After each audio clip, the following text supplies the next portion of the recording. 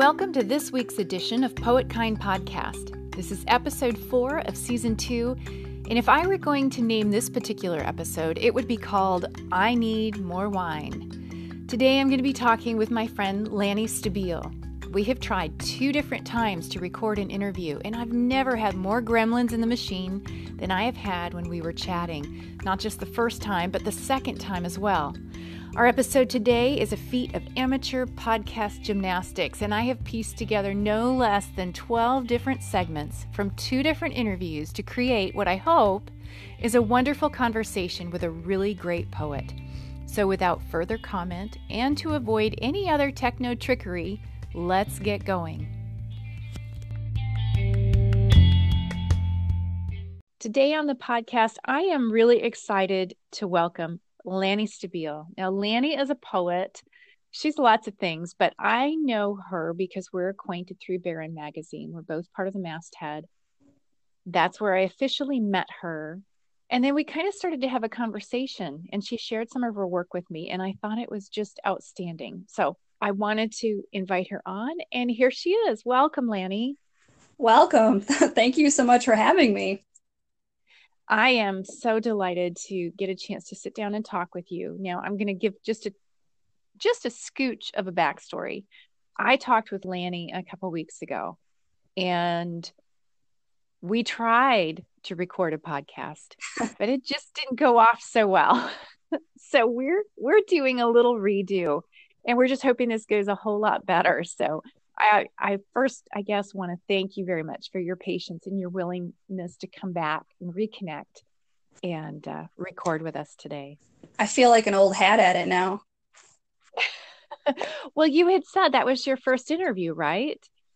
That was my first audio interview, or let's say in-person interview. But I have actually been interviewed on paper before or via email. Okay. Well, I have to be honest, whatever could have gone wrong did go wrong. So you got the worst interview ever for audio. And now that that's out of the way, any other interview you ever do from here on out will just be like pie. So I won't say I'm glad I got the dubious honor of being the first one to give you the worst interview ever, but I am grateful that you're back. Absolutely. So I'm going to start by asking you to tell us a little bit about your writing journey, how you came to writing. I know writing isn't what you do for your day job, so I want you to talk a little bit about that and just how it all fits together. Well, I guess writing started in 6th grade when we had a poetry unit, and we all had to write some poetry, and I wrote about a lion, and it was called Long Live the King. And for whatever reason, I don't really remember much about it, but everyone in the class was smitten by this poem. And I thought to myself, there might be something to this. And so I started writing a little. It had a specific rhyme scheme, and there were 4 lines, 5 stanzas each in every single poem that I wrote from there. And after a while, I started experimenting. And, as you do, as you grow and as you have experiences, those go into your work, of course. You mentioned that I don't write for a living. I'm actually an accountant, which is, I know, it's way off course from writing. And I like to think of myself as right down the center of right brain, left brain. And it's really nice to be able to have that creative side and that analytical side in everyday life. Like if I have to make a decision, then I can see both sides. Absolutely. And, yeah. So, I mean, I might 8 hours a day go and have to work with numbers, but then I come home and I get to work with words, and it's fantastic. That's great. It's an interesting dichotomy. For whatever reason, the creative personality tends to have a stigma that if you're creative, it's being logical is a struggle. And I've never experienced that personally. I mean, I crack jokes, get a little flaky and blame it on being an artist. But the crux of it is, I think that it's a great combination to have both sides of that because it gives you, I think there's a freedom there for not to compartmentalize, but to function well. Does that make sense? It does. Yeah. And thank you. So yeah, I think that's fun. Now you're very active in the poetry community in your area. And I know you have an event coming up, and I wanted to make sure that we talked about that so that people can get that on their calendars if they live out in your neck of the woods. Yeah, absolutely. So I'm going to be the featured poet for Ann Arbor Poetry on April 7th, which is a Sunday, at the Espresso Royale in Ann Arbor. And I'm really excited. This was my first feature. That's great. Now you've done some speaking in the past, though, haven't you? You've done spoken word before. Yes. I have done open mic events. I've also done, I'd say, small features at Ann Arbor Pride the last 2 summers with Jason Crawford. Okay.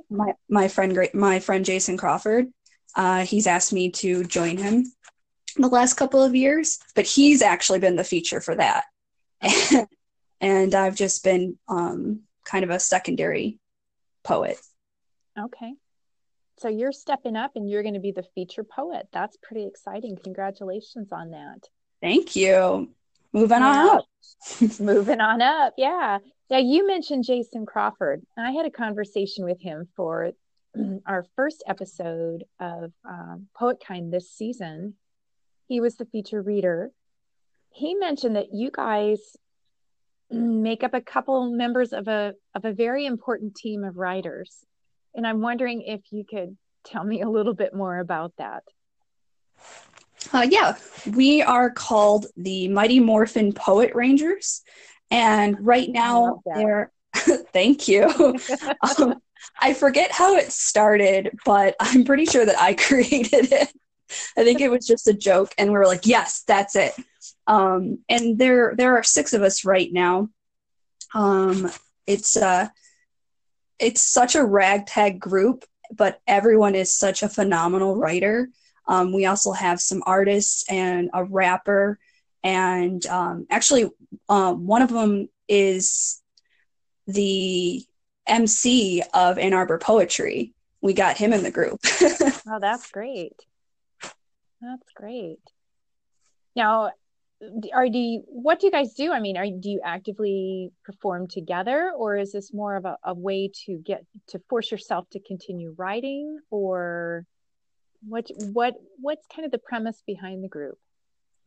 Right now, because it's so fledgling, it's more accountability in a support group, but we are looking toward doing features and possibly touring and things like that for sure. Okay. Well, I think that's one, it's great fun, but 2, it's so important to have a group where you have community and develop and grow together. I think that's fantastic. Now, one of the things I mentioned at the beginning is I got to see some of your poetry. Just out of curiosity, I'd asked you about it. And just really, you have such a grasp on the language. And I was so taken with your poetry that I went ahead and invited you to come on the podcast. And I'm wondering, could you be coerced into reading? Coerced, huh? Coerced. Yes, I got your arm behind your back. I would like to see your best attempt at coercion. It's really not very effective, but yes, absolutely. Great. Well, if you have something picked out, feel free to Go ahead when you're ready. Yeah, I just had a poem published in Cauldron Anthology that I'd like to read. Great. This is called Governing the Bodies of Gods, which was just published today in Cauldron Anthology in their Time's Up issue 7. Governing the Bodies of Gods. Awesome. I am not good at having a body. I have too many limbs and too much mind that gets in the way. Gods prefer me unprotected. Storms grow thick beneath my arms. Gods tell me to shave my thunder, that I'll collect stardust.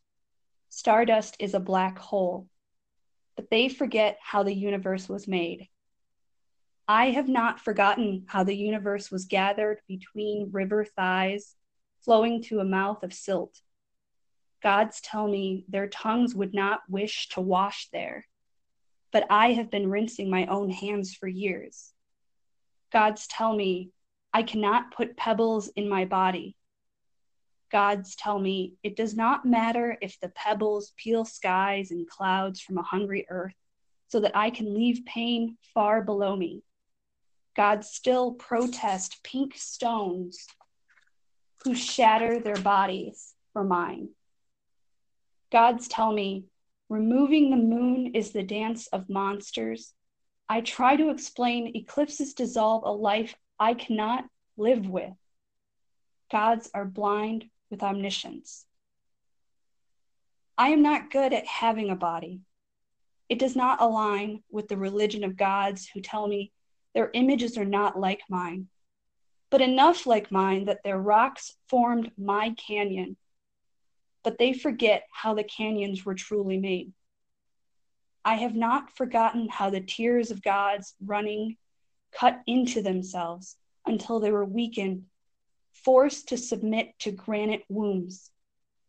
Gods tell me pinning my branches to a bed of dead leaves and fucking the pyre is a rite of passage.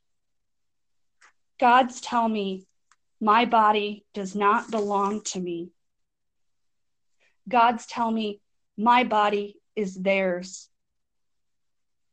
I am not good at having a body. I think maybe that is because I am a god. And this explains the mountains I carry on my chest, the history tattooed in viscera along my cavern walls, the village I could breathe into existence given a year of lungs. This angers gods who tell me, stop telling me about my body. I am your God now.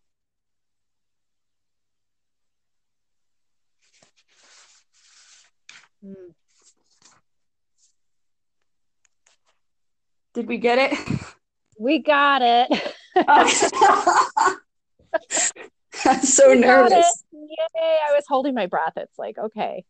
And for those who are listening, you need to know that Lanny and I have had remarkable issues with recording. So it's done in several segments.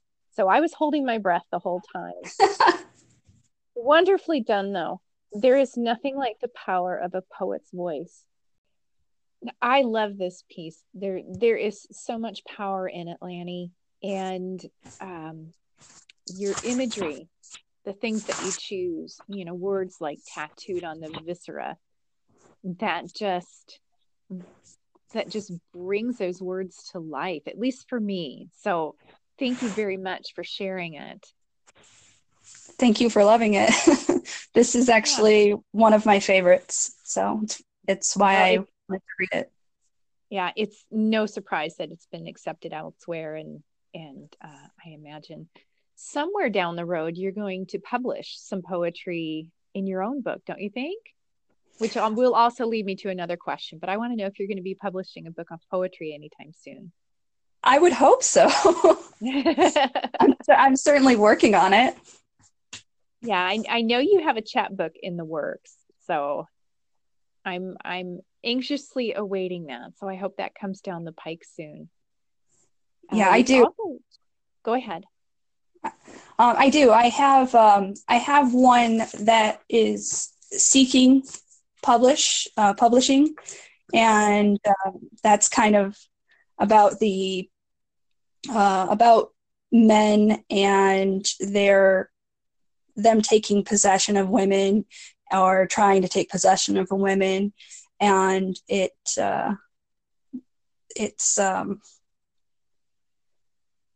I don't know. Hold on, can we back up a little bit? I got caught up Well, on myself. oh, that's okay. I also know that you've been working on a book, a full-length manuscript, and I know you had quite a few words written, and I'm wondering how that's going. That is going slowly, but it is going. I do try to work on that here and there when I'm not writing poetry, or I just started writing prose a little bit, like shorter, very, very short prose. Well, and uh, I saw that on Twitter that you were writing some prose. yeah, I don't know what happened. I just kind of sat down and all of a sudden it came out. And I was like, this isn't poetry. What is this? And I was like, I like it. Let's submit it and we'll see what happens. But Well, I wish you good luck with that. That'll be fun to see what happens. Well, yeah, I mentioned you're on Twitter. I would you mind sharing your social media contacts, your website, so people can find more of your work? And there's some other stuff on their website I want them to see too. But would you mind sharing some of your social media links? yeah, absolutely. So Twitter, you can find me at Lanny Penland. So that's LANNIEPENLAND. And then I have a writer's website, lannypenland.weebly.com, LANNIPENLAND.weebly, WEBB, sorry, WEEBLY.com. Okay. Yeah, one of the things I like about your website is you have a page, and I know we've talked about this before, but love notes to kindness. Mm-hmm. I think that's so awesome. There's one story on there that I just love, and the premise is that you're just observing good things in the world. And that is something that we need so badly right now with the political environment, with just how you hear so many stories of the bad things that can happen. But to find the good things, something as simple as a father walking his daughter to school and observing that relationship, I love that you do that. Yeah, I think that's important to just kind of get out of yourself and get out of what's going on and just kind of be observant for one and see what kind of kindness is around you going on at all times. Well, I think that's really delightful. And I hope people take the time to go over, check out your website. And also, I encourage my listeners, go follow Lanny. She has some of the best Twitter posts out there. I get the biggest kick out of them. And you can also follow her progress along because she'll post from time to time about where her stuff is being published, where you can find her. And make sure if you follow her that you say hi, let her know you found her through Poetkind podcast. So, and Lanny, I think with that we're going to not tempt the gods any further, and and and finish up our interview so that we can end on a high note without losing our audio yet again. All right. So thank you so much, Lanny. It was a delight. It was a challenge, but I am so grateful that I finally got a chance to talk to you. I am so happy to talk to you. Always happy to talk to you, whether it's just on Twitter or any other way. But this was great too. Thank you so much for having me. Please take a few moments to find Lanny on our social media. Say hi, let her know how you found her. Again, her info is at Lanny Penland for Twitter, and lannypenland.weebly.com is her website. Make sure you follow her, stay up to date on where she'll be performing and where you can find her work. I'm going to close out today's episode a little differently. Poetkind has been evolving in purpose and scope over the last season. One thing that has continued to rise to the top is the idea that we're all better together. I'm going to share a quick snippet from the book Eternal Echoes, Exploring Our Yearning to Belong by John O'Donohue. The hunger to belong is at the heart of our nature. Cut off from others, we atrophy and turn in on ourselves. The sense of belonging is the natural balance of our lives. Mostly, we do not need to make an issue of belonging. When we belong, we take it for granted. There is some innocent, childlike side to the human heart that is always deeply hurt when we're excluded. Belonging suggests warmth, understanding, and embrace. No one was created for isolation. When we become isolated, we're prone to being damaged. Our minds lose their flexibility and natural kindness. We become vulnerable to fear and negativity. The sense of belonging keeps you in balance amidst the inner and outer immensities. The ancient and eternal values of human life, truth, unity, goodness, justice, beauty, and love, are all statements of true belonging. They are also the secret intention and dream of human longing. Belonging has been a theme in just my personal readings over the last year, and it has crept into the ethos of Poetkind. So my hope is that you find a welcome here, a creative hospitality here, a place you belong. The generative process is one of growth, and when we can share that without falling into the trap of comparison, we can find a place to belong. Let's continue to compare notes, not compare ourselves. Let's learn and grow together, shall we?